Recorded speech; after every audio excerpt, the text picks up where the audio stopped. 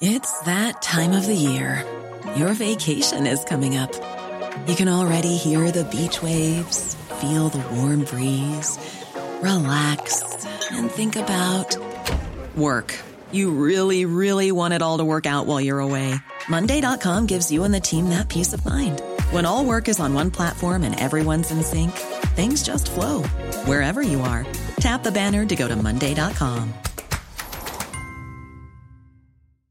Hey, Dave. Yeah, Randy. Since we founded Bombas, we've always said our socks, underwear, and T-shirts are super soft. Any new ideas? Maybe sublimely soft. Or disgustingly cozy. Wait, what? I got it. Bombas. Absurdly comfortable essentials for yourself And for those facing homelessness. because one purchased equals one donated. Wow, did we just write an ad?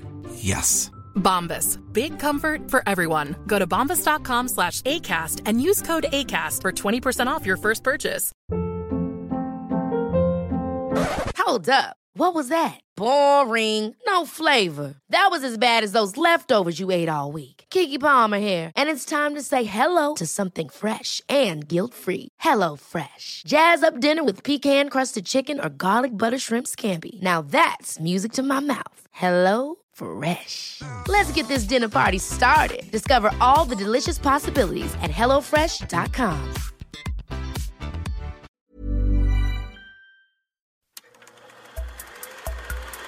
Podcast like it. Just podcast like it. Podcast like it's 1999. Podcast like it. You want a podcast like it? Podcast like it's 1999. Podcast like it. Just podcast like it. Podcast like it's 1999. Podcast like it. You want a podcast like it? 1999. Hello and welcome to Podcast Like It's 1999, the podcast where we look back at the movies of 1999 from our extended stay motel rooms here Perfect. in 2018. I'm one of your hosts, Kenny Neibart. And I'm Phil Iskov.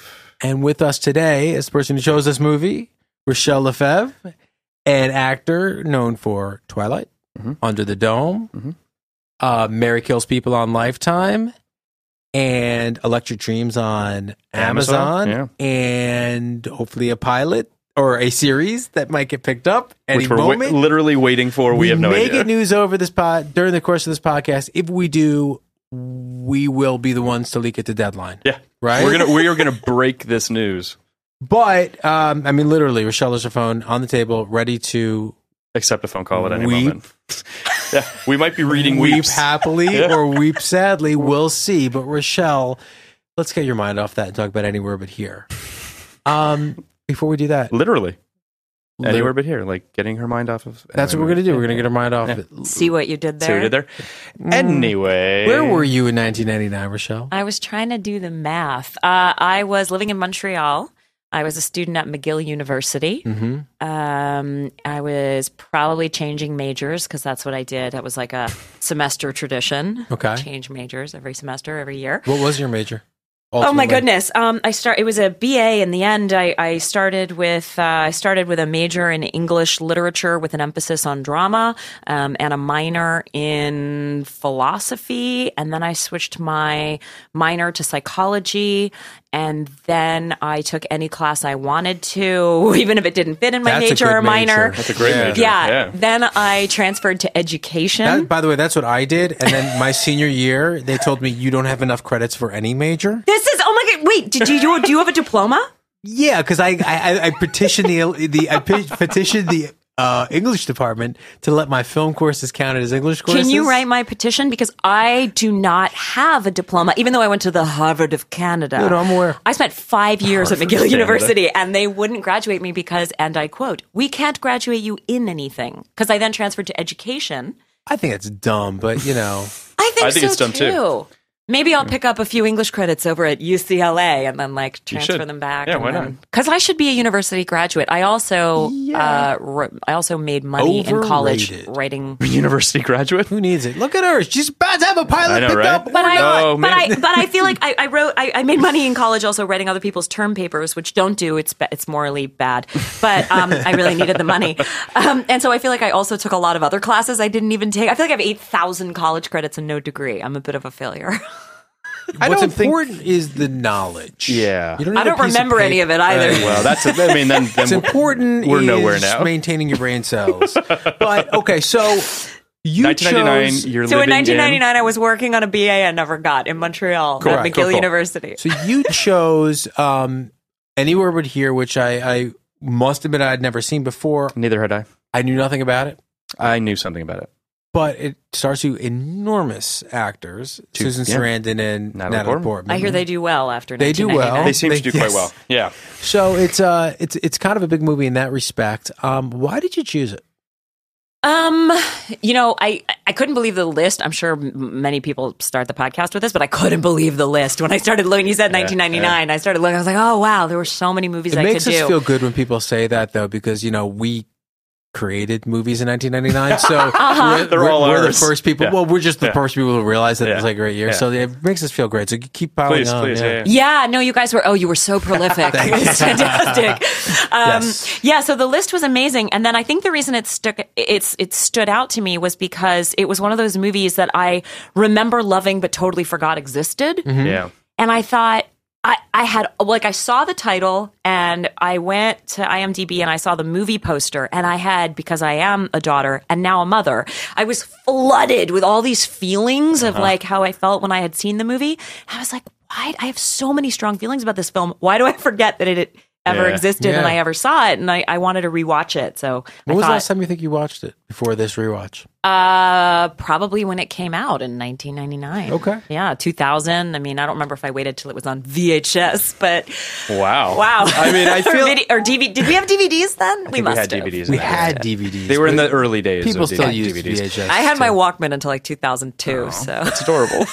I vaguely remember. I mean, I know I saw a trailer for this movie at the very least, and I was a fan of Natalie Portman, so I remember being Probably sort of Susan excited for this. Sarandon. Like she was coming off a real great run. She had Dead Man Walking, and Yes. I think she was nominated 5 years in a row. I mean, weird movies like Lorenzo's Oil were one of them. Sure, but the she's a Client tremendous actress. But Natalie Portman, was around my age. I really liked her performances. I really liked her as an actress. So I and certainly you thought she was pretty. and I thought she was pretty. Well, I mean, she's Jewish dream. she's beautiful. But yeah, I don't remember much about the movie. I want to say one thing about Natalie Portman. I think it's kind of funny. Okay. Obviously, she was in Garden State, and Zach Braff claims or claimed to her that he wrote it for her, and she said that can't be true because she wasn't written as Jewish. That's amazing. So- That's fantastic. Yeah. She was Being actually Jewish, I know that changes a character. well, I mean, if you wrote I it would with be her in different mind. if I wasn't Yeah. Jewish. Do me a favor, listeners. Just Google Rochelle Lefebvre and tell me if she looks Jewish. By the way, my full name is Rochelle Antoinette Chartreuse Lefebvre. Like the most Sure. French name. You look like that. I know. You do not look like you do not like Rochelle Lefebvre or I mean, it's true. I did a show with Patrick Wilson years ago, and I think it was him nicknamed me Lefebvrestein. He used to call me Oh, yeah. Lefebvrestein. Yeah, that's fair. Yeah. Natalie Portman was actually the first celebrity that I saw when I moved to LA. Weirdly, I moved here. I got in my car and I drove to the ocean because I could, and I was Good for like, you. "This is I think it's the right thing to do. literally the first thing I did." And I parked my car and I stood on. It was like probably Santa Monica Pier or something like that. And I saw Natalie Portman walk by. And I was like, this doesn't make any sense. Like it was just like, it doesn't make any sense on so many levels. pretty funny. And I was like, what's happening? I liked this movie though. Did you? I mean, I didn't love it, but I found myself liking it more than I thought I was going to. What does that mean? Well, because I went into it thinking, okay, this is and I don't mean this in a shitty way, but it just sort of, I saw the poster and I had seen the trailer. I was like, okay, so it's a mother-daughter thing. They don't get along, and they do some sort of a road trip together. It just, none of this stuff seemed like particularly interesting to me. Right. So I went into it thinking, okay, this is probably not going to be for me, but who knows? Two great actresses, two great actors, sure. Who knows? I could be surprised. And I was not surprised by the fact that Susan Sarandon and Natalie Portman are fantastic in this movie. And at the same time, I did feel as though they were sort of playing roles they could play in their sleep. Okay. You know what I mean? I don't think that it necessarily pushed them into directions that I hadn't necessarily either seen them do before or envisioned that they had done before, if that makes sense. Okay. You know what I mean? I think that Susan Sarandon playing a brash, sort of in-your-face mom doesn't feel like a stretch for Susan Sarandon, and Natalie Portman playing a sullen, misanthropic teenager doesn't feel like a stretch for Natalie Portman at that time. So I didn't really have much expectations, but I left it thinking this was actually a pretty nice movie. I think it's a pretty nice movie. It is no ill intent. It doesn't knock it out of the park. It has 64% on Rotten Tomatoes. Probably could be a little higher than that, but that sort of feels right. I mean, it could probably be 75%. Michelle, what did you think? I'm having a sort of really interesting experience right now because I'm so profoundly aware that I'm having this conversation with two men. Yeah. Because have at us. Because the way, and not in a way that like I can't be critical. It's not like it's like you're missing something. I just think, as I said to you when I came in, like you are neither a mother nor a daughter, and I have this. Not yet, anyway. Not anyway. There's still time. Anything's possible. But I have this feeling that it's like, it's about a mother-daughter relationship. The biggest thing that will ever matter in your life as becoming a human being and becoming a woman. And so for me, the sort of like the depths that can be mined in that relationship are endless. And the fact that they are a mother and daughter is the plot in and of itself. Yeah. Like nothing needs to happen to them. Do you know what I mean? No, I think that I think that they grow just the right amount by the end of this movie. Like, I do feel like there is an arc to the characters. I don't feel as though they don't learn anything or change.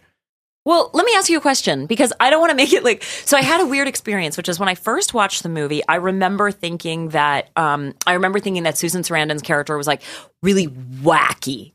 Right, like she was like this crazy, larger than life, and like you loved being around her, and that, but she was also really selfish. And then now that I'm older, and now that we talk a little bit more about mental illness, and we're not as taboo about it, I watched it and I was like, oh, this is a movie about a teenager growing up with a borderline personality disorder mother, 100%, and in post 2016 election results, I find the whole like narcissism thing even less amusing, because I feel like I'm watching mental illness daily on the news. You are, we are, and I don't want to take the podcast there, but we've been there. But I was watching it, and I was going, oh wow, I feel like I'm going to talk about this film, and it could kind of go to some pretty dark places, because on the one hand, we can just talk about it as this like character driven movie, and what you said about the performances, and they're both, they're great at their roles, and there is an arc, and or you can really delve into like how dark it is that she has this personality disorder that destroys her relationship with her daughter when she's young. And the idea of Anne getting on the plane at the end, and getting on the plane and going, you love my mother, and you hate her, and when she's gone, a light will go out, that the world will be less. It is a weird last line, but as a daughter, like I got it, because it's this thing where like I don't know if there's women who are listening, but there's a joke I have with my girlfriends about their daughters where I'm like, has she turned around and screamed, I hate you yet? Because that's when your daughter's become her own person. She turns around to her mom and goes, I hate you. Sure. So I just I feel like there's a sort of a weird kind of tethered the ties that bind thing where like you love your mother and sometimes you hate her the way you can't feel about anyone else. So yeah, I don't know. I just watched it with like a different eye. I'm rambling now. Save me from myself. I feel like I'm in therapy. I'm trying not to go into therapy. Okay. I'm going to say the synopsis of this film. Okay. Well, before you do, I want to keep talking about that, because I want to say two things. One, this reminds me a little bit of the Jawbreaker podcast, in that... You mean the one that's going to probably air after this one? This reminds me a little bit of a future podcast we haven't done yet, but I assume what will happen on the Jawbreaker podcast. Yeah. So I don't want to give away what It's a happens fair on that assessment. podcast. Yeah. But the point is, Jawbreaker is not a movie that's best viewed through the male gaze. Right? Correct. Okay. This, I would say, is also that, where what I did do while watching this movie was view it through the lens of my sister, who I think has a very similar relationship with my mother that Natalie Portman has with Susan Sarandon. In fact, I texted her during this movie and I said, have you ever seen this? I think it would be very traumatic for you. Okay. And I think it might be traumatic for my mom too. And they both listen to the podcast. I think it was And- traumatic for me, which is why I'm rambling. No, it's interesting because, you know, like I know Lexi, hi Lexi. I know Lexi listens to the podcast more than my mom does. And I would be really interested in her take on this because I wonder how universal these feelings are for mothers and daughters. This is obviously not the relationship a father has with his son or a father has with his mother, though my relationship with a son has with his mother, though my relationship with my mother is not that dissimilar. How about you, Phil? There are elements. There are elements. I certainly, I mean, I think that. I mean, I didn't see a lot of my mother in Adele, but I'll be honest. a little bit. The more I engage with this movie, Mm-hmm. the less I'm going to want to talk about it on this podcast. And I think that speaks well for the movie, but it doesn't speak well for the podcast. Yeah, it's no, a shame. I- It's a shame. I It feels sort like of- there's. I feel this- I just can't. It's actually, I'm pretty much an open book on this podcast, but it's the one thing that I'm really not going to go to I'm not going to go too in depth on is my relationship with my parents. Wait, So- I want to talk about that a little more because Yeah. I think that's what makes this so interesting, which is that the minute I began to try to explain why the mother-daughter thing was so in that line and the whatever, I realized why I can't put a coherent thought together, which is that I can't tell you how I feel without divulging my own relationship with Right. my mother, which I'm not willing to do. And so I've picked the worst possible film, but I only realized that now. And so in an effort to sort of keep it universal, let me sort of summarize it thusly. Here's the English lit degree that I never got. Take this, McGill. Yeah. Take this, McGill. Send me a degree in the mail, okay, Yeah. for this one. I think that as a woman, when you are growing up as a daughter, you just know, even though you can't articulate it, you have an instinct. You know, watching your mother, that you are going to grow up either to be just like her or spend the rest of your life determined not to be. Either way, I can't you're continue in this podcast. Either way, you're in You're a box. out? Right? That's it? No, wait. Let me finish. Either way, you're in a box. You're hitting your too mother. close to home. We need to move on. Let's just wing it on another movie. How do you, Okay, wait. How do you feel about forces of nature? Wait, I have one for you. Hold on, Kenny. I have one. Can we talk about 10 things I hate about you? I have a great quote for you by Oscar Wilde. Oscar Wilde said, Every woman grows up to be her mother. That's their tragedy. No man does. That's his. It's a great line. Which I think a is great great. line. It is a great line. Yeah. Yeah. Why? I'm just really pushing Miguel. You're all right? to You're send right, me that Kenny? degree. Are you okay? I feel like we really- I'm fine. You've But had a bit of a breakthrough. Did you grow up trying not to be your mother or trying to be like your it's mother? not. It's This is I didn't expect it to go here, but this is honestly, I'm being 100% serious. I don't think I can continue to talk about my family. all right. So let's talk about Though my sister and my wife Laura understand what I'm going through right now. So let's Right. continue. Cool. Okay. The synopsis No of one Anywhere gets But me. Here. I'm an only child. So the synopsis of Anywhere But Here. In this adaptation of Mona Simpson's novel, single mother Adele August, played by Susan Sarandon, is bad with money and even worse when it comes to making decisions. Her straight-laced daughter, Anne, played by Natalie Portman, is a successful high school student with Ivy League aspirations. When Adele decides to pack up and move the two of them from the Midwest to Beverly Hills, California, to pursue her dreams of Hollywood success, Anne grows frustrated with her mother's irresponsible and impulsive ways. I mean, that's it. synopsis. That feels right. It opened on November 12th, 1999, in fifth place with $5.6 million behind the Pokemon movie, Dogma, and The Messenger, the story of Joan of Arc. It went on to make $23.6 million on a $23 million budget. So I hope they split that $600,000. They got an extra $3 when I rented it on Amazon Yeah. for this There you go. podcast. There you go. Yeah. Me too. So, I mean, I think that apparently, I don't know. This movie would never have been a hit. There's almost nothing to sell. There's almost nothing to sell about it.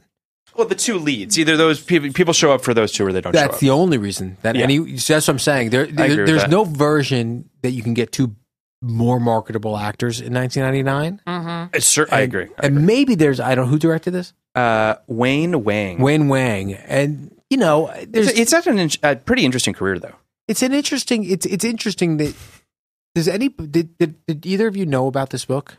Is this a book people have read? No, and actually, when I didn't know it was a book, and then when after I finished the film, I was in shock because I think in the beginning it says based on the book by, or I looked it up, or at some point I came to know that, and I was in shock because I was sure that it was an autobiography, like a memoir. I was sure that it was a memoir. Afterwards, I was like, this is a book written by someone who grew up with a mother who had a personality disorder, who suffers from this like experience of, the person who is supposed to be looking after you and putting your needs first and helping you become a woman actually can't do anything introspective and only thinks about herself, and wouldn't that scar you for life? And she grew up and wrote a book, and then they made it into a movie, and it turns out it's fictional. But because it's weird. I had the same feeling that you did, which is like, it's not a remarkable enough plot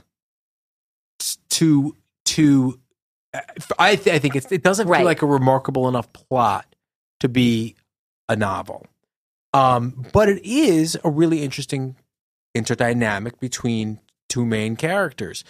Therefore, it does seem like it had to be a memoir because memoirs come from emotion. Right. But it clearly... it could have been based on... very clearly to me that she went through. It's very clearly based, a thinly veiled version of her life. I mean, not to say 100%, but...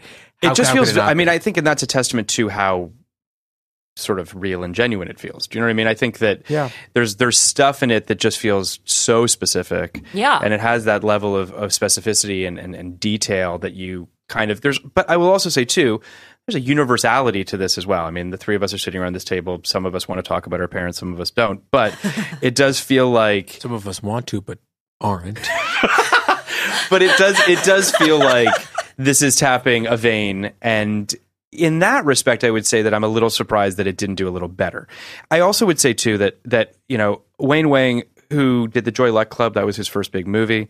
He then made a movie called Smoke. I don't know if you ever saw that film with William Hurt and Harvey Keitel. It's a really good movie. Yeah. And then there was a quasi-sequel, Blue in the Face, that he did as well. And this was all sort of around the time that he did Anywhere But Here. This is obviously supposed to be a big Oscar-ish movie. For sure. I mean, you've got Roger Deakins shooting it. You've got Danny Elfman doing the score. You've got these are heavy hitters. Those Tony guys, yeah. Are you... Sorry, are you surprised at all? Because I was surprised again when I was watching the opening credits that it was directed by a man. That was one of those things where after the film was over, I was like, I don't know if you've ever read "She's Come Undone" by Wally Lamb. This is one of my favorite books, and it's about being inside the head of like a 13-year-old as she grows up. It's a brilliant book. I haven't read anything. And I remember Wally. Kenny doesn't read. Yeah, Wally is sort of like a. I didn't know if it was a man or a woman. It's not a name that I'm familiar with as having an association with a gender, and so I didn't know. And when it was over, I started looking up Wally Lamb, and I realized it's a man. And I'm like, how did he know? And I felt the same way about this director. I was like, how was this directed by a man? How did he know? Because I know that Natalie Portman and Susan Sarandon are brilliant actresses, right? Sure. That's a given. Everybody knows that. And they, could have done, I'm sure, whatever they wanted, and it still would have been amazing. But it's not, the movie doesn't feel like a free-for-all. It has it's very well directed. It's beautifully directed, and it's kept very, very specific in the ways in which her outbursts reveal themselves. There's a beautiful sort of consistency to the movie. And so he just got it. And I just had that moment where there are certain things like talking to the two of you about mothers and daughters where I sort of feel like, sure, I always think it's wonderful that as a man, he can kind of tap into that. Yeah. I mean, I do think that, so in Roger Ebert's review, he gave it 3 stars. And he said, the movie's interest is not in the plot, which is sporadic and colorful, but in the performances. Sarandon bravely makes Adele into a person who is borderline insufferable. Sarandon's role is trickier and more difficult, but Portman's will get the attention. In Anywhere But Here, she gets yanked along by her out-of-control mother, and her best scenes are when she fights back, not emotionally, but with incisive observations. I mean, I think that this movie understands what it is, which I think is to your point. I think that he understands that it is in the tension and the love that exists between these two people, and bringing that out in the right ways. And I think he does. I mean, I don't think that it, you know, the plot, and we'll talk a little bit about it, but I will say that the story at times I found a little bit, I don't want to say confusing, but just kind of incidental. Like it just happened to be there. It just didn't feel like it wanted to really tell you a story so much as it wanted you to live with these two people, which I was happy living with them. But at times I was like, why does she want her to be an actress so badly? Like what? Like the motivations sometimes felt a little bit weird. Because she wanted to be an actress. She wanted to be famous and beautiful and adored and wealthy. Right. She wanted all of those things. Fair. And so I feel like that's also a very a common, when you have a dysfunctional relationship with your mother, that's a really? Common story, I think, in She's right. in one of the popular Kenny, tell us all about it. One of the popular common I wasn't saying you were wrong for the record. Yeah. No, but one of the popular common dysfunctions is parents who, you know, I feel like it's the equivalent of like the dad athlete, you know, and like pushes like the hockey dads or whatever, you know. Todd Marinovich. Where sure. Yep. Who's that? He's a football player. His father like famously pushed him to the brink, and he fell out of the league, became an alcoholic and a drug user. I think he might be dead now, but it's because there was a 30 for 30 about him. Okay, his father was just obsessed on making him an NFL quarterback. Oh, wow. Right, and maybe this is one of those things. This is why the movie ends with the, you know, when she dies, you know, the world will be just a little more bland, or a light will go out, or whatever it is she says. Is because the guy you're talking about, obviously, you know about him because they made a 30 for 30 about it, right? And he's like he is clearly very successful at the thing his father pushed him to do so brutally. Well, you know, there's another kind of better, more relevant example. That's Earl Woods, Tiger's father. Agreed. Right? Agreed. And Tiger never stopped loving his father, but the more you know about Earl Woods, you know that he's probably the reason Tiger became a womanizer. He pushed Tiger from the moment he was 2. He was on television at 3 on the Dick Cavett show playing golf and never got off him. So, yeah, I think that Earl's death really did fuck Tiger up in a certain way. Sure. But also, he's the reason that Tiger is fucked up. This is ascribing a lot to these people I only know from television, but but you're talking about a general relationship between like overbearing, pushy parents who have a drive in themselves to become something. They can't do it. They push it onto their children. And then I think as a child, it's possible to end up with a sense of like, I love you because it's primal and those are the ties that bind. Oh, also I'm a massive success and have everything that I dreamed of because you pushed me so hard, but also can you die now? And then when they die, you feel terrible that you even had those thoughts because now they're gone and now what can never be. And it turns out I ended up talking about my family anyway.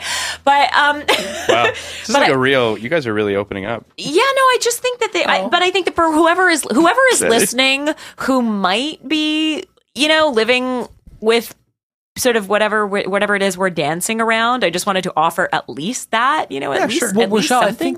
I think that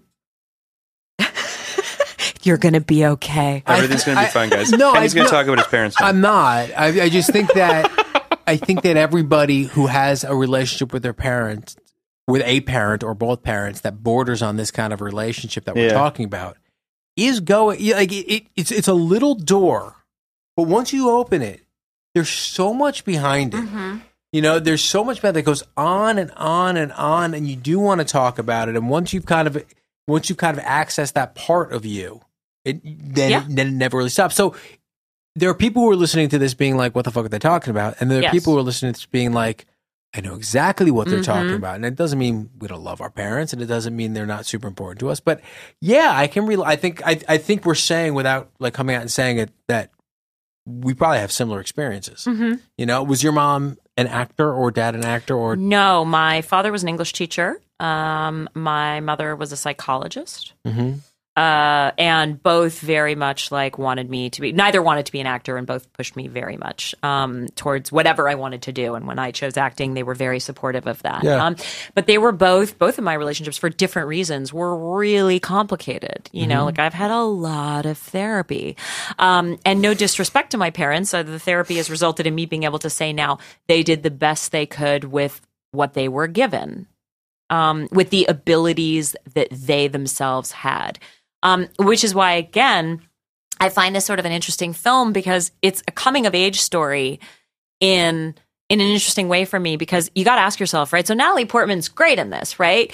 But as the review you just read said, she's best when she's pushing up against her mom, when she's rebelling, right? So that has to beg the question, if we're treating these like real people and we're discussing a film about these two characters, then who is Natalie Portman's just a sullen teenager from a small town who has some small town joys hanging out with her cousin and her friend and doesn't have big dreams for herself and doesn't really know what she wants to do, right? She's just like a regular teenager. And instead, she ends up at the end, she's like polished. She's going off to an Ivy League school. She has these transformative experiences, right? She became everything that she is, pushing against the thing that she hated. So that I feel like without her mom, then she's just another teenager who just ends up living and growing up in the same. She's probably, ends up living in this small town, having whatever life. Not there's anything wrong with that, but her life is completely altered by her mom's insanity. So does her mom deserve credit for that? Well, so that's what I'm saying. No, because her mom didn't do it on purpose. She did it selfishly. But there's no way, I don't think, from where I sit, identifying with Natalie Portman's character, I don't think that Anne looks back on that without realizing she is who she is because of her mother. And you give credit because they're your parents. Mm-hmm. So I think you do end up giving credit. Even if they don't deserve it, you're like, well, I am who I am because of you, for better or for worse. I think we all are who we are because of our parents. Because I full stop, right? I am who I am because of my parents. And I would say, I'm also who I am because of my friends. But going to my friends was a result. Going to my friends and getting certain elements of personality or skills or traits from them, through them, with them, was a result of not getting certain things from my parents. Totally. Right? And I think that's everybody. Yeah, you're either trying to become them or trying not to become them. Either way, you pick a path. Yes. Right? I think I think this is already a very interesting podcast. 1999. With over 60 film and television appearances, Julia Roberts is perhaps the most famous actress of our generation. You know you love her. We love her too. And during this year's Hollywood Fringe Festival, you can get closer to everyone's favorite pretty woman, and you won't even need something ready to wear. This June, the Asylum Theater Company at the McAdam Place Theater proudly presents The Complete Works of Julia Roberts, a parody musical. The Complete Works of Julia Roberts follows Jessica, a young woman just trying to make it on her own in LA when her many life obstacles drop into her lap all at once.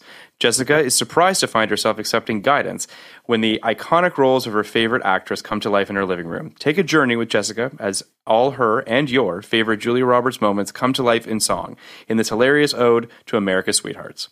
If you're in the Los Angeles area, head over to hollywoodfringe.org for tickets to see the runaway hit of the summer.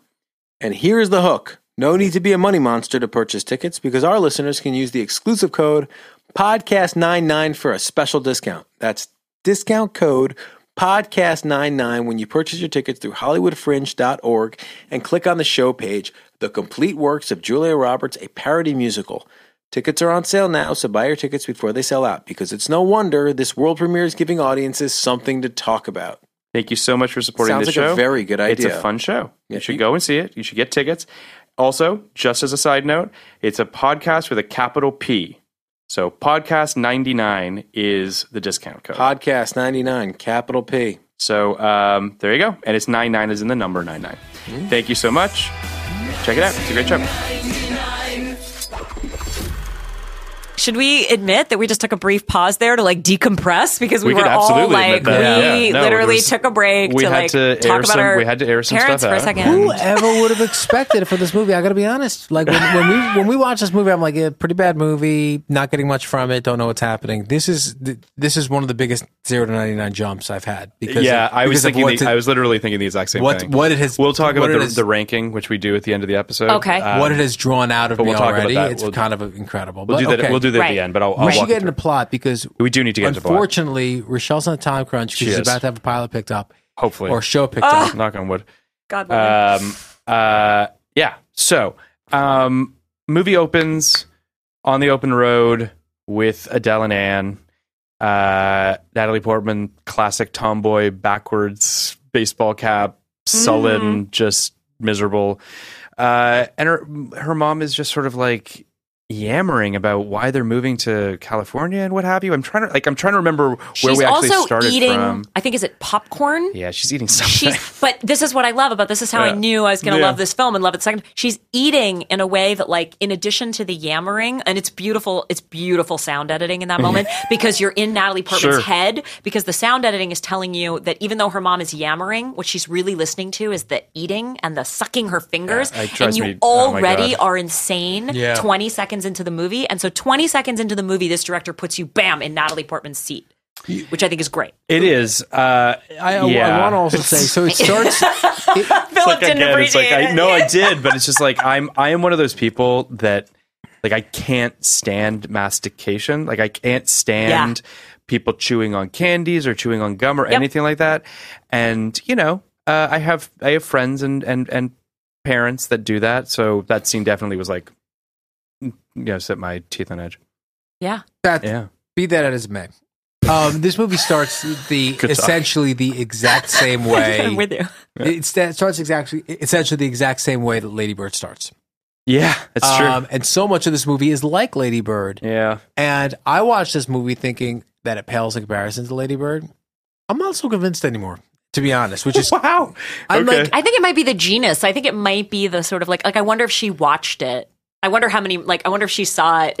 Where was she in 1999? That she, you know what I mean? And maybe it's, I feel like if you ask her, for sure she's seen it. It's almost we're going to have to get Greta Gerwig on this podcast. It's almost like it's not a remake, but it's almost like an homage because it only takes place 3 years after this, right? Because this, even though this weirdly feels period, it's not. It's contemporary. So it's kind of timeless in its own She has this, way. like, Susan Sarandon kind of always has this period thing going on. In this movie especially, like, it feels period, and there's something about Beverly Hills that's always very timeless. For sure. That architecture hasn't changed in the last 50 years. Agreed. Still fucking looks like that outside of the new Waldorf. So, so I immediately draws comparisons to Lady Bird, and I weirdly think this does it as well. Like, I love that opening scene of Lady Bird when she opens the door and rolls out. Yeah. But maybe that's too in your face. Maybe that's okay. I am a little amazed that this is where you're coming at this movie. For what it's worth, Lady Bird is like a 95 out of 99 for me. So, like, I love that movie. Yeah. But here's what's really interesting is she opens the door and rolls out in Lady Bird, right? But here the mom says, get out, and she gets out, and then the mom drives away and leaves her there. And it tells you everything she needs to know is that not that she leaves her there on the side of the road, but that she leaves her there for long enough to actually let her believe for a moment, to let Anne believe for a moment she's not coming back. But that's one of my favorite moments, is actually the shot when the smile that Natalie gives at the side of the road when her mom does turn around. Because that smile there's a lot packed into that idea of, like, of course she's not going to leave me, but also, like, I've got you on some level. Like, there's a very interesting tension between the two of them that obviously is what moves the whole film across, or along. I think that there's kind of a My So-Called Life vibe to this a little bit too, just in terms of, at least on the Natalie side. I don't know. The Lady Bird comparison is interesting because on a certain level, it's almost kind of like a swap, because Lady Bird acts more like Susan Sarandon and Laurie Metcalf kind of acts a little bit more like Natalie Portman. Which is the appropriate roles, by the way. Yes. No, absolutely. Part of what's so uncomfortable about this film is the role reversal is excruciating. Yeah. No, but what's really what stands in both is that the parent is abusing the child. Yes. So, without being physically abusive, the parent is abusing the child. And that's what I think kind of sticks. So in terms of story, we do a little bit of a flashback, I think, at that point, and we then kind of come back on ourselves to sort of give a little bit of backstory as to where they're coming from and why they're going to Beverly Hills. I guess Susan Sarandon tells Natalie Portman, or she does tell Natalie Portman, that she has a job waiting, which she doesn't. She just has an interview, maybe? She has an interview. Right. So she moves them there just based on an interview, which is impulsive, to say the least. And kind of leaves a boyfriend. No, she's married. She leaves a stepdad. A stepdad, by the way, who is helping her load the car, as she's leaving. Yeah. Weird. Well, he's probably thrilled she's going. But he might. Some part of him might very well be. Or he just knew this was always how it was going to end. Maybe. Yeah. So they move into an apartment building. It's sort of a motel. I thought it was a motel. Is it an apartment or is it a motel? I think it's a motel in the It's like beginning. a monthly thing. And it's a motel, and then they end up at the diner. They meet the real estate lady right. who then helps them Right. find an apartment. Right. Yes. Right. That makes sense. And they move into a terrible apartment. A really sad apartment. It's really sad. One of the things I noticed is that Danny Elfman seems to be channeling his Good Will Hunting score in this, for what that's worth. I definitely was hearing echoes of that, for whatever. I do love the line when Adele drops Anne off at school and she says, "The intelligent girls are inside," which I think is a great line. It's a great line. Because she just looks, they all look like, it's Beverly Hills High School. Are you guys familiar with Beverly Hills High School? Not really. I actually have a friend who went there. I always find it, first of all, I think it looks really cool on film because I love it with the Century City buildings behind it. You know, it's such a weird little Sure. school out of place because obviously LA is not a urban city, right? There are very few places you even have buildings that big. So to have this like very somewhat well-known high school right in the shadows of these buildings is really, I love like the way it looks and feels. It's And interesting. And it's also another look at LA because LA is, you know, Paramount Studios and Hollywood Walk of Fame and the Chinese Theater. So this other weird little Century City thing that a lot of people don't know about. I think that's cool. Yeah, I think that's awesome. Yeah. I think that there's some interesting sort of. Hey, I'm Ryan Reynolds. Recently, I asked Mint Mobile's legal team if big wireless companies are allowed to raise prices due to inflation. They said yes. And then when I asked if raising prices technically violates those onerous 2-year contracts, they said, "What the f*** are you talking about, you insane Hollywood ass?" So to recap, we're cutting the price of Mint Unlimited from $30 a month to just $15 a month. Give it a try at mintmobile.com/switch. $45 up front for 3 months plus taxes and fees. Promo rate for new customers for limited time. Unlimited more than 40 gigabytes per month. Slows full terms at mintmobile.com. Ever catch yourself eating the same flavorless dinner 3 days in a row? Dreaming of something better? Well, HelloFresh is your guilt-free dream come true, baby. It's me, Keke Palmer. Let's wake up those taste buds with hot, juicy pecan-crusted chicken or garlic butter shrimp scampi. Hello Fresh. Stop dreaming of all the delicious possibilities and dig in at HelloFresh.com. Let's get this dinner party started.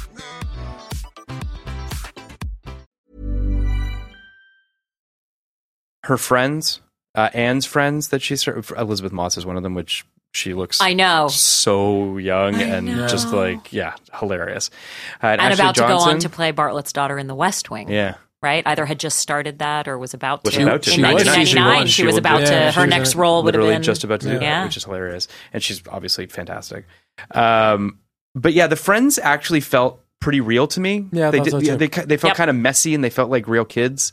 Felt like the kind of people who might befriend a new kid. Right. Which I think is a real thing. Absolutely. Not just anyone's befriending a new kid. Absolutely. So. Yeah. Yeah, absolutely. I think also just there's this interesting, they kind of want to hang out with her mom, but they kind of don't at the same time. Like the mom feels dangerous in a weird way. Like I think that, I mean, I know that my friends when I was in high school loved hanging out with my mom because they thought she was funny and she is funny and she, was unlike any other parents, let's put it that way. And that's exciting. I think that, but in this movie, that kind of can turn, and you can now all of a sudden see a dynamic that starts to manifest itself when Anne and her start to get contentious, and it can be, I don't know, it can be uncomfortable, and you see them leaving a couple conversations throughout the movie, if I'm not mistaken. Yeah, there's that horrible scene where her mom comes home and they start talking about her wanting to go on this audition, and her friends are all like, we're gonna go. Yeah, it's like and really she's like, awkward. why? Like, what? Yeah. And it's awful. Yeah. Which is, again, you have to wonder whether or not part of that is that Adele wants Anne all for herself. Yeah. Do you know what I mean? That she doesn't really want Anne to have, Well, she doesn't want her to have her own friends or anything that indicates that she's her own person, because at this moment for Adele, Anne isn't her own person. She's an extension of Adele. Right. Spoken like somebody who has lived it.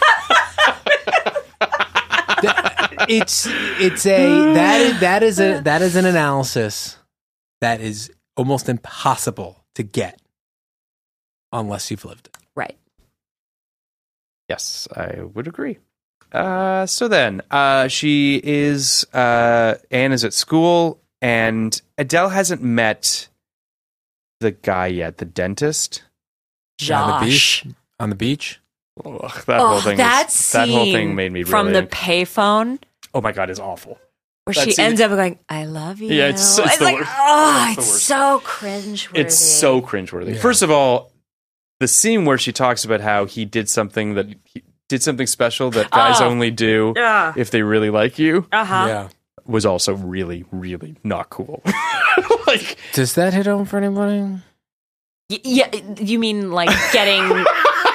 Wait, having un- that un- happen to you, or No. having someone tell you about Yes. that too early? Yes. Yeah. Okay. Moving on. yeah, I have to agree. Oh my God! I'd What have is to going agree. on in this room? Yeah. But Wow. not that specific thing, but just Off mic. off mic.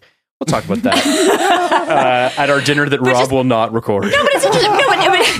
But just in general, is one of these things that like people either have two kinds of parents. I feel like, and I'm generalizing here, but there's the parents who are like, I don't want to tell you anything, or I'm going to read the books that tell me what's age appropriate, and we're going to kind of go. And then there's the parents who just do like the flooding. Yeah, Like, they just tell you everything. They tell you everything, whether it's malicious or not. They just like I don't think it's they're malicious, but yeah. overshares, or they want you to have all the information or whatever. And well, they and also they're longing for a relationship Right. that is inappropriate is the wrong word, but just trying to find a level playing field when it's not level and it needs to be. Those things can just get messy. And this movie talks about that and explores those. Because she treats her daughter like a friend as opposed to like her daughter. Absolutely, which is a problem. Which is But a she problem. still has power over her. So Yeah, that's the problem ultimately. yeah. That's why you it's- called it an abusive relationship. That's what I think it is. Because one person has all the power. One person has all the power, which is true in all parent-child relationships. But, Yeah. but attempts to present it as equals. Mm-hmm. So you're not equals. This happens in marriages too. You're not equals if one person ultimately is going to be like, you can't do this, you can't do that, you can't go here, you can't be friends with that person. Why? Well, because, I have the power, whether it's monetary or emotional or whatever. So that's really what I think it is. I think it's ultimately an abusive relationship because Susan Sarandon has the ability to move her daughter Yes. from a place she's comfortable to a place she's uncomfortable on a whim. Yep. So, Yes. I mean, for people listening who don't have like really fraught relationships with their parents and this whole podcast is seeming a little bit like, a little down the rabbit hole. I want to share an analogy that I find helpful with my friends when they're trying to understand sort of what it might be like in those complicated relationships with parents. A lot of people have a friend or they have a colleague or you have a relationship with someone who they're either in a good mood or a bad mood. And when they're not in a good mood and they don't want to be friendly, then you're not friends. And when they feel warm and fuzzy and they're in a good mood, then you're friends. Yep. And so you're like, you never know whether you're friends with that person or not. And it's always on their terms. Yeah. So if anybody has that experience, it's sort of like, that's kind of what we're talking about. Is this like the person, it's like everything is on their terms and they dictate it. And just if you do have that, by the way, that's an abusive Which relationship. comes back, Get out of it. which comes back to the power dynamics that you're talking Yeah. about. You know what I mean? I think it's a very interesting relationship. It really is. I mean, the scene that stayed with me, or one of the scenes that really stayed with me, was when the power gets shut off and they're in the kitchen and Susan Sarandon is on the verge of tears saying, I swear I paid it. I swear I paid it. And then Anne just leaves, and then she's just sort of sat there kind of talking to herself and just crying in the dark because she didn't pay the electricity bill. It's just, you can't help but feel for her in that moment. You do have, I mean, I do anyway, feel empathy for Adele's situation, but it's also one of her own making. So you're just sort of extrapolate it to fit this theme we're talking about. Okay, so I swear I paid it. She has no money. She has no money. She has no power. Yeah. All right. So now, literally and figuratively. Yeah, literally. Well, I mean, maybe Wang Wang meant that, but now she's in a situation where if Anne wants to walk out on her, yeah, what's she gonna do? Yeah. If she can't control her daughter, yeah, she's lost. She's got nothing. lost. Yeah. So it's like I'm really seeing a lot of what we're talking about in a new way, in a way I wasn't. I You're guess gonna watch it again with a tub of ice cream. I'm never gonna watch it again. I will never do that to myself again. Prozac. But maybe I wasn't willing to engage with this movie. But I think that it's a real strength that it's all there. Yeah. We're pointing out all these examples where it's there. And Yeah. it's so subtle Yeah. that I didn't even see it the first time. So Right. There's See, and a- I think yeah. now we're back to the beginning. Now I think we've come full circle where we sat down and you guys had a different feeling about this movie. And I came in with this sort of loaded, like, you know, oh no, this movie is like, it's full, it's enormous. Yeah. There's so much in it. I had such a response to it. Whereas I think from the outside, on the surface, it can be like, well, you know, the plot's not enormous. Not a whole lot happens. You know, I do think It's full and it's enormous. full and it's enormous. That- And once you start to, Kenny's having Yeah. some. well, there's just Kenny's Yeah. dealing with some stuff. no. It's Some like stuff. how many movies are like this? Like, not Well, they don't make these any. Not really many. Make these. Yeah. I mean, Lady Bird obviously was an example. And but- there's not a lot of films where, like, for example, notice we can't get through the plot because every single thing that you say that sounds like it's not a huge plot point, like it starts with them driving, and that's like, no, but she's eating and the sound, Yeah. and then like she can't pay the electric bill. Yeah. No, but Yeah, yeah. right? It's like the reason that we can't get through all that is because the plot is for Anne. The plot is not large things happening. The plot is every moment of every day. You don't understand. I survived it. It's Right. like what happens in war movies, right? There are great war movies where not a lot happens except somebody gets upended from their regular life. They get handed a weapon. They get sent out into the jungle. They shoot at people. Those people shoot back. Some people die. Some people go home. Okay. That's the plot of a lot of war movies, right? But why is it so full? Well, because the human experience of that is you can never stop mining that. So parental relationships, I feel, are sort of it's like being at war. It's like every Right. second is No, I agree with full. that. But Sure. there's a reason there's so few of these. You know, there and there are even fewer that actually do it with this much care. Like a very famous movie like this is Ordinary People, right? And obviously won an Oscar. But Ordinary People is overt about how bad Mary Tyler Moore is in that movie. It's about it's about a fucked up kid who has been fucked up by his mom, who's in therapy, therapy for it, and it won the Oscar because Right. it's all on the surface. Because this So is did stuff- Mommy Dearest, by the way. Didn't win the right? Oscar. Oh no, but it was nominated, wasn't it? Nominated? I think it was nominated. Or it's just I think it was nominated, or mainly it's just super famous. Either way, for being like, the bad mother, and it's a paradigm. very similar thing, and people are more comfortable, at least, you know, dealing with those emotions when they're carried out by characters that don't really look like their parents. Like no one really looked like Mary Tyler Moore in that movie, or you know, it was Betty Davis, Timothy Hutton. Who are no, you Joan talking about? Collins, but Joan whoever- Collins and wait, no, Joan Crawford. Joan Crawford, Joan Crawford. Is that why I immediately thought of Mommy Dearest too? Yeah. I Mommy feel Dearest like. is Joan Crawford. Joan Yeah, Crawford. Yeah, yeah. Mary Tyler Moore is the mom in Yeah, Ordinary yeah, People. Joan yeah. Crawford is Yeah. the character played Yeah. by the very famous actor Faye Dunaway. Oh God, Maybe? it's all I don't know. Whatever. That's Mommy Dearest. The point is, yes. there are very few movies that deal with this parental relationship, this kind of covertly, quietly abusive relationship. Lady Bird did it to some extent. This does it. Yeah. I mean, I think I also just want to talk about Anne a little bit here because we do have a fair amount of plot to cover in a short amount of time. We're not getting there, by the way. We're not going to finish the plot. Give it up. Okay. I'm joking. I want to say, Move the though, plot, that, Phil. that Anne kind of becomes an asshole for a good chunk of this movie. Yes. Like when she's ordering a ton of shit her mother can't afford at that restaurant. And I was like, you're being a fucking asshole. Like, I don't understand what you're accomplishing here. Or, you know, watching her mom panic at the airport by hiding from her. So, you weren't done. I was ready to answer you. No, I just think those are shitty things to do to your mom. Consequences with a capital C. She's trying to teach her mom consequences, right? So her mother has no concept of that. Like, I paid the bill. No, you didn't. There's a scene that didn't make the movie where you go off and you decide you want a manicure and you know that you need that money to pay the electric bill, but instead you had the manicure. You know that's what happened with the electric bill, right? And is what I'm saying. Like she doesn't think she paid it. She thinks she paid it because she wants to think she paid it. But I think She you're giving didn't Anne pay a it. lot of credit. No, when I don't know that Anne is cognizant of the. Oh, of what I she- fully thought in that scene she did. I thought my mom thinks there are no consequences to anything. She wants to go out to dinner. We have no money. Fine. You want to go out to dinner, Mom? These are the consequences of your choices, and I'm going to punish you by. Okay. I don't. I think she's trying to make it like a. She's trying to teach her. I think both things could be true. I know it sounds like you guys are saying different things, but she could be doing exactly what you're saying, Rochelle, subconsciously. I would give you on the subconscious level. I think she's just possibly, hoping her mom's going to get the point. I think it's very shades of gray, but I think that it's possible to feel those feelings without running it through the computer in your head and saying, this is how I'm going to make her do it. I'm not suggesting it was like a plan. That's what I was saying. Right. I'm saying that like, I feel like she's That's like, what I'm Anne trying to keeps bridge. pushing the boundaries of like, if I do this, then will she get it? That's if I fair. do this, That's then will fair. she change? Yeah. And so by consequence, I mean, she's trying to affect her behavior. She's trying to change her behavior. I would also say the flip side to that, though, is that after she hides from her at the airport and then her mom finds her and then her mom like hugs her, you really feel the weight on Anne's shoulders of her mother in that moment. Like her mother is, and whether or not it's sort of the, you know, the fulcrum point for the character, I can't speak to that, but it does feel like a moment when she has to sort of realize, wow, like my mother is incredibly codependent on me and that I don't know how to sort of deal with that, which I think is a really beautiful moment.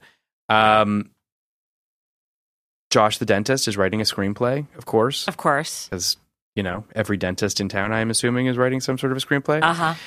Josh and Adele go out. He does that special thing. She tells her daughter about it. The payphone scene, which is just excruciating to watch. And then Benny dies. Yeah, I was really sad. Yeah. Benny's Also, death because was I really sad. like Sean. What's his name? Sean Hattasey. Yes. Hattasey. We also really like Sean Hattasey. I love He was him. in Outside Providence, which we just Outside watched. Providence. It's the sex ain't over till you both. It's like Chinese Till you food. It both ain't get over till you your both get your cookies. See, people who know it love it. Yeah. No, it was a really great movie. Yeah. I also think it's crazy to think that Thora Birch was in American Beauty and this in the same year. So do I. Thora Birch looked like she was 12 in the Yeah. scene that she has in this movie. And then I was like, how is it possible that's the same girl from American Beauty? Which was released before this film. Yeah. Which is nuts. Anyway. Anne says some really harsh shit to her mom after the audition about how she was, because she pretends to be her mom. That in the was audition, kind of right? a preposterous scene. But Okay. I thought that was kind of a Having preposterous been on scene. auditions, it was preposterous. That was They never would have let it go on that long. it just Seriously. that was for, you know, it was one of those scenes that was for us, Yes. right? Not for the movie. Yeah. Which I don't love, but whatever. Like, it was a kind of lazy way. It was kind of lazy way to get out exactly what's going on in Anne's head, but that's fine. I will say to say quickly about Natalie Portman's performance in this movie, because I do think that there are moments where she can make Anne seem so mature and so adult, and then on a turn she's childlike, like within just and that's a testament to Natalie Portman's obviously ability as an actor, but also just, you know, they're expecting a lot from the character. And the fact that sometimes she crumples under the weight of what's expected of her, I think is really good stuff. That's very real. I mean, obviously my kids are not that old, but Yeah. you know, I have 6-year-old twins. People have never heard that on this podcast Wow. before. Wait, you have kids, Kenny? I have 6-year-old twins, It's crazy. boy and a girl. It's crazy. And both of my kids, specifically my daughter, I think is very mature for 6, and then all of a sudden she'll be A 2. little kid. Yeah. You know, so I think most of the time it's like it's a teenager, and then Sure. all of a sudden it's like, what happened? All of a sudden you're 2. Yeah. So I think that's the thing that never stops. I agree. I think the best we can hope for is that eventually the part of you that's a kid, just the percentage just keeps going down. Yes, Hey, like you kid fully grown up, kid fully grown up. And I'm then still working on it. Yeah, same. I always like to say I reserve the right to die a work in progress. yeah, that's fair. Yeah. So then Anne's friends force her to call her father, which is a really shitty thing to do to your friend. But they You didn't did think it. they were supportive in that moment? Like they're 15. What do they know? They Well, thought no, I agree. Yeah. They couldn't have known it would go sideways the way that it did, but No. it goes south real fast. What a dick he turned out to be. He's a real dick. Do you need money is the first thing he says to her, right? Yeah. Right? Yeah. Like after she identifies herself. Do you Yeah. need money, Anne? Yeah. It's awful. Then a neighbor comes and strips for Anne, which is a little weird and feels... Which she tells him to do. No, I know, but the reason I'm highlighting this scene is because there were rewrites done to the movie because Natalie Portman wouldn't do nudity, or understandably. Oh, I didn't know. And her Good for her. And her parents I didn't don't want her know. doing on it either. It would also kind of be weird. It would be weird. But because of that, it feels like a lot of the sort of I'm assuming there was a sexual component to this movie in terms of coming of age and all of that they removed from the film. And then we sort of it felt like this scene became some sort of a moment that doesn't work. It doesn't really kind of show her kind of blossoming in any real way. It's just kind of like it's a weird scene. Also seemed out of character. Yeah. At best, I could give it the interpretation of like she never has any power. She wanted to have power over somebody. He seemed lovesick and that he would do it. You know what I mean? But that's sort of that's the most generous I can be with that moment. So we're gonna rush to a conclusion here, similar to how I feel the movie does a little bit. That's right. Take that, Wang. Because we get a bit of a callback to the cop. So they get pulled over earlier in the movie, and Anne basically is like, "Fuck this, I'm out of here." And then her mom wants her to uses her as a prop to try to get her the ticket, and the cop is whatever. And this cop is witnessing obviously this fraught relationship, and Anne and the cop have sort of a moment where the cop says like, "She's your mom. Like, what the fuck are you doing? Like, go back to your mom." And then at the end of the film, the same cop, just coincidentally, gets to hand Adele a resolution to their relationship with her daughter, which just feels a little bit pat to me. Well, wait, the thing he says to her in the first scene is not "she's your mom, go back to her." He says "she's your mom, go back to her," like in this moment. For now. But what he says to her is, she goes, "I'm going to leave," and he said, "Don't leave now, not like this. You're upset. That's fair. Don't leave her until you're ready to not come back." Which is a great line. Which is like, and I don't know if that's the exact quote, but that's the essence of what he tells her, right?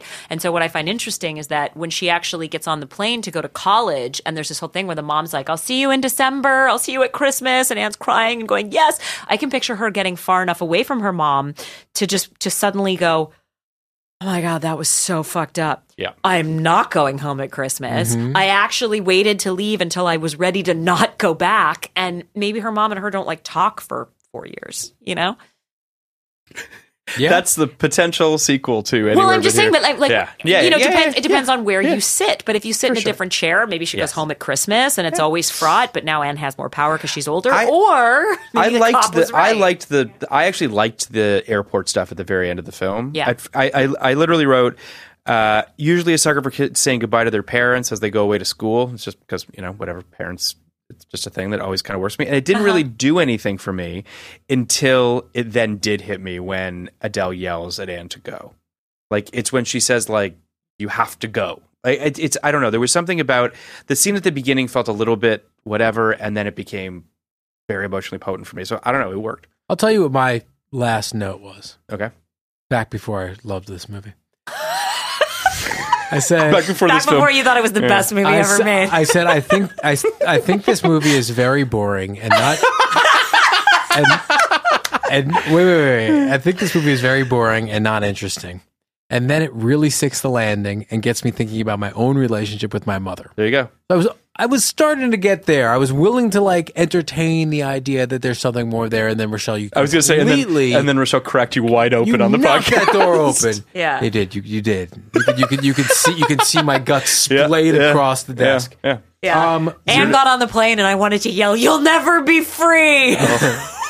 Wow, that's amazing. Let's get right into it. Yeah, we should do 099. All right. Never saw it in 99. Never saw it in 99. So here's what we generally do. You saw this in 99? Sometime around when it came out, yes. So generally what we do is we rank the movie when we saw it in 99, we rank the film before we recorded this podcast, and then we rank the film after this podcast. Interesting. Okay. Now, Kenny and I are only going to be able to do the before and after of this podcast since we didn't see it in 99, but you did. So what were your thoughts in 99? What were your thoughts before this podcast, and what are your thoughts after? I mean, 1999 was a long time ago, but I'm going to have to say that I probably thought it was around a 7 because I can't... out of 99. Out of 99. Oh, out of 99. I'm sorry. I was doing 0 to 10, and I had 70? 99 in my head because of the years. Yeah, like a 70 because I remember thinking that it didn't change my life and it doesn't rank, and I forgot that I saw it, but I remember being impacted by it. Okay. Yeah. And then what is your ranking when you saw it recently before this podcast? And then before the podcast, I liked it even more because it made me so uncomfortable. I got to put it up to I don't think I can put it all the way up to an 80, but I could give it like a 77 or a 78. And then post-podcast? I can, like, post-podcast, I want to give it like an 82 for the conversation value. There you go. That's great. But I will give it this caveat. Am I allowed to, like, asterisk You can do whatever you stuff? want. So I want to say that, like, this is one of those films that is going to, it gets a different rating for a different reason, and maybe I rank films differently because, like, sometimes I just want to be entertained, and I can give a film a really high ranking for being exceptionally entertaining if that's what it's trying to do. And I feel like if this film was trying to be really specific and really convey the challenges of having this kind of relationship, then it deserves a very high score. There you go. Before this podcast, I'd say I'd probably give this film a 60. Oh, that's pretty good. You know what I mean? I was like, this was good. It had, it had some good stuff. I liked it. After this podcast, I'd probably give it a 72. Yeah. I feel like, Rochelle, you really kind of convinced us of its greatness by piercing a hole in us personally for our relationships with our parents. Kenny? I was a lot lower going into this podcast. I wasn't like comically low because I didn't think it was like a terrible movie. Right. Right. But I was around a 41 is pretty low. what I gave. Wow. Well, definitely below 50. Okay. I definitely was like, this is Not recommending this movie. Don't need to see this again. Don't need to tell anyone about it. Fucking shut up. like everything. Like no, I just realized what a bad movie watcher I am. I'm going to give it a 74. I think that feels about right for me. Yeah. It's still like, I still do think it was kind of slight, but it did do the one thing it does better Very than well. almost any movie I've ever seen. I agree. So that is great. The rest of it wasn't great, but that really works. So There you go. I understand you're summing up, but let me ask you a question.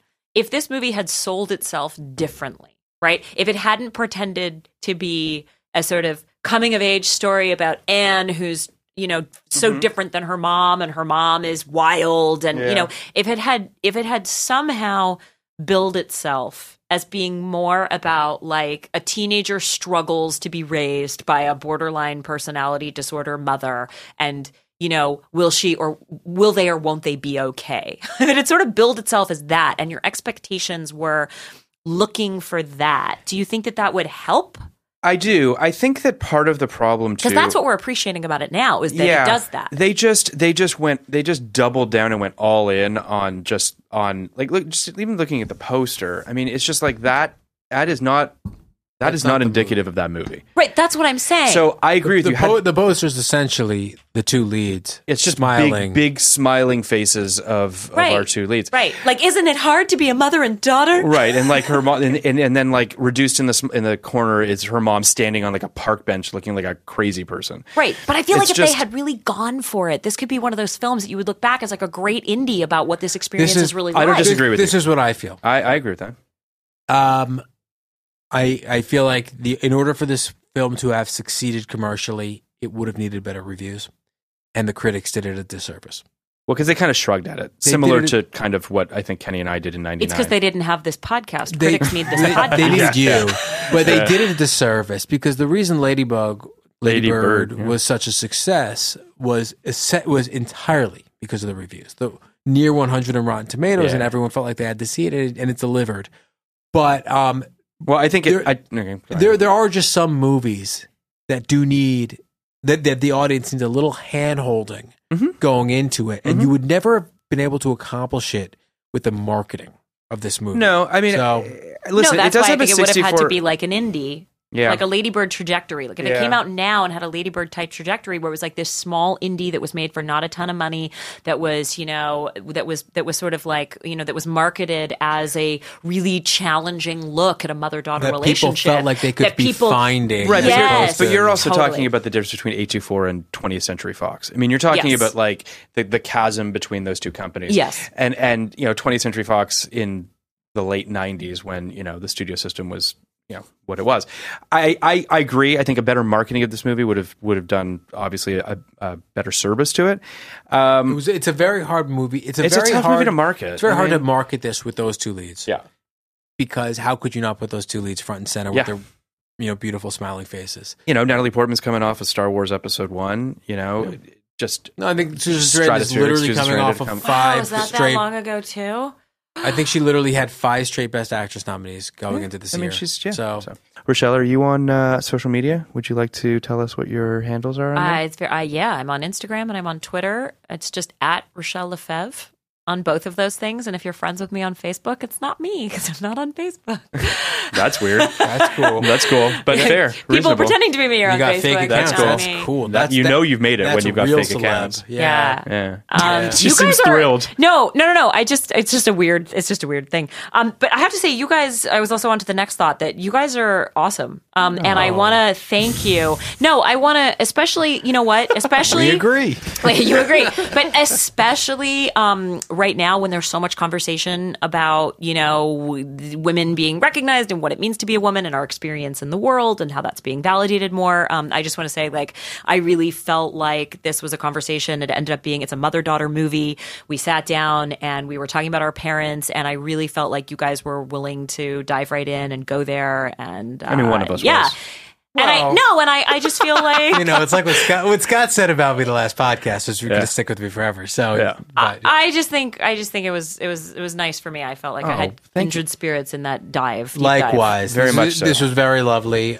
We will be talking again. So and we would love you to come back again to do another movie if you'd be open to doing so. Yes. Yes. I just need to choose differently.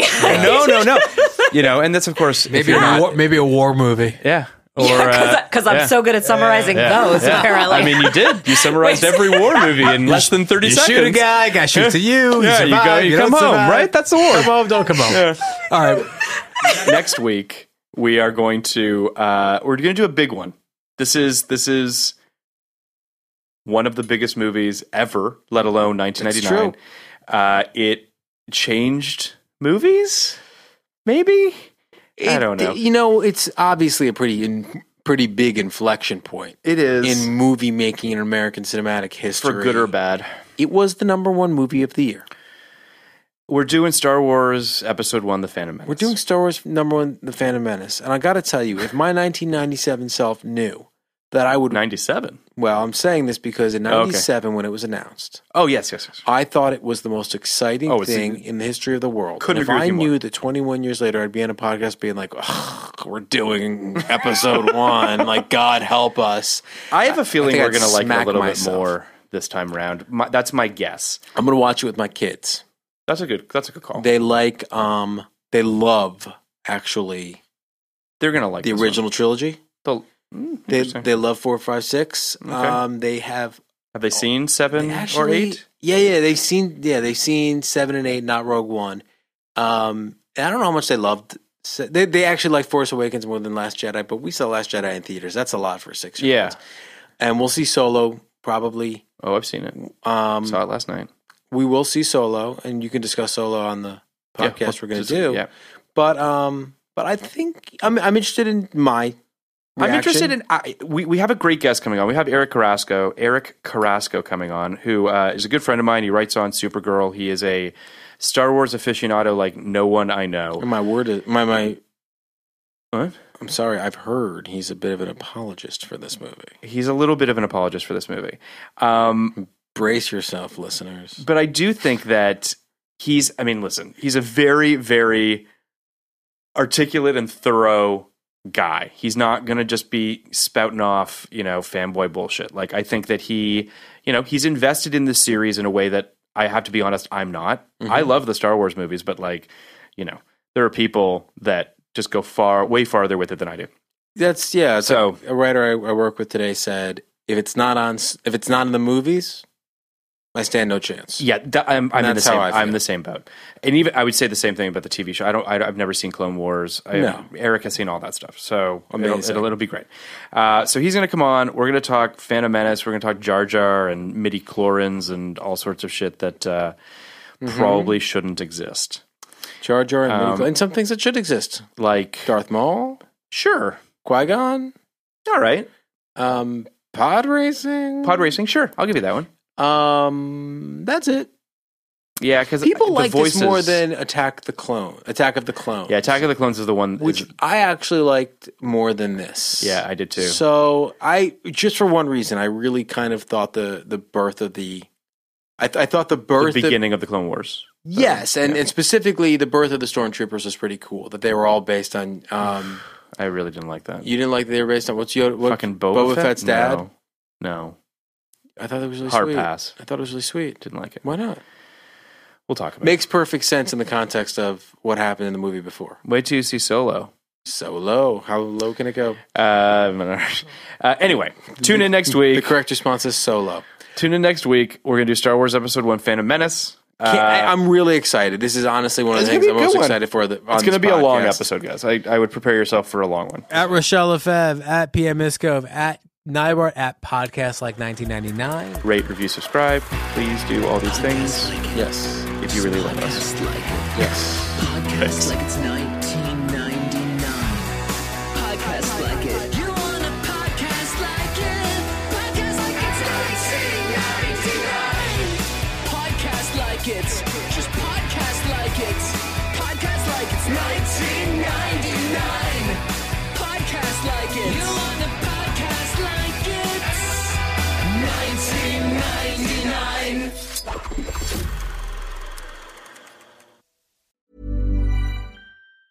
Planning for your next trip? Elevate your travel style with Quince. Quince has all the jet-setting essentials you'll want for your next getaway, like European linen, premium luggage options, buttery soft Italian leather bags, and so much more. And it's all priced at 50 to 80% less than similar brands. Plus, Quince only works with factories that use safe and ethical manufacturing practices. Pack your bags with high-quality essentials you'll be wearing for vacations to come with Quince. Go to quince.com/trip for free shipping and 365-day returns. Hold up. What was that? Boring. No flavor. That was as bad as those leftovers you ate all week. Keke Palmer here, and it's time to say hello to something fresh and guilt-free. Hello Fresh. Jazz up dinner with pecan-crusted chicken or garlic butter shrimp scampi. Now that's music to my mouth. Hello Fresh. Let's get this dinner party started. Discover all the delicious possibilities at hellofresh.com. Even when we're on a budget, we still deserve nice things. Quince is a place to scoop up stunning high-end goods for 50 to 80% less than similar brands. They have buttery soft cashmere sweaters starting at $50, luxurious Italian leather bags, and so much more. Plus, Quince only works with factories that use safe, ethical, and responsible manufacturing. Get the high-end goods you'll love without the high price tag with Quince. Go to quince.com/style for free shipping and 365-day returns.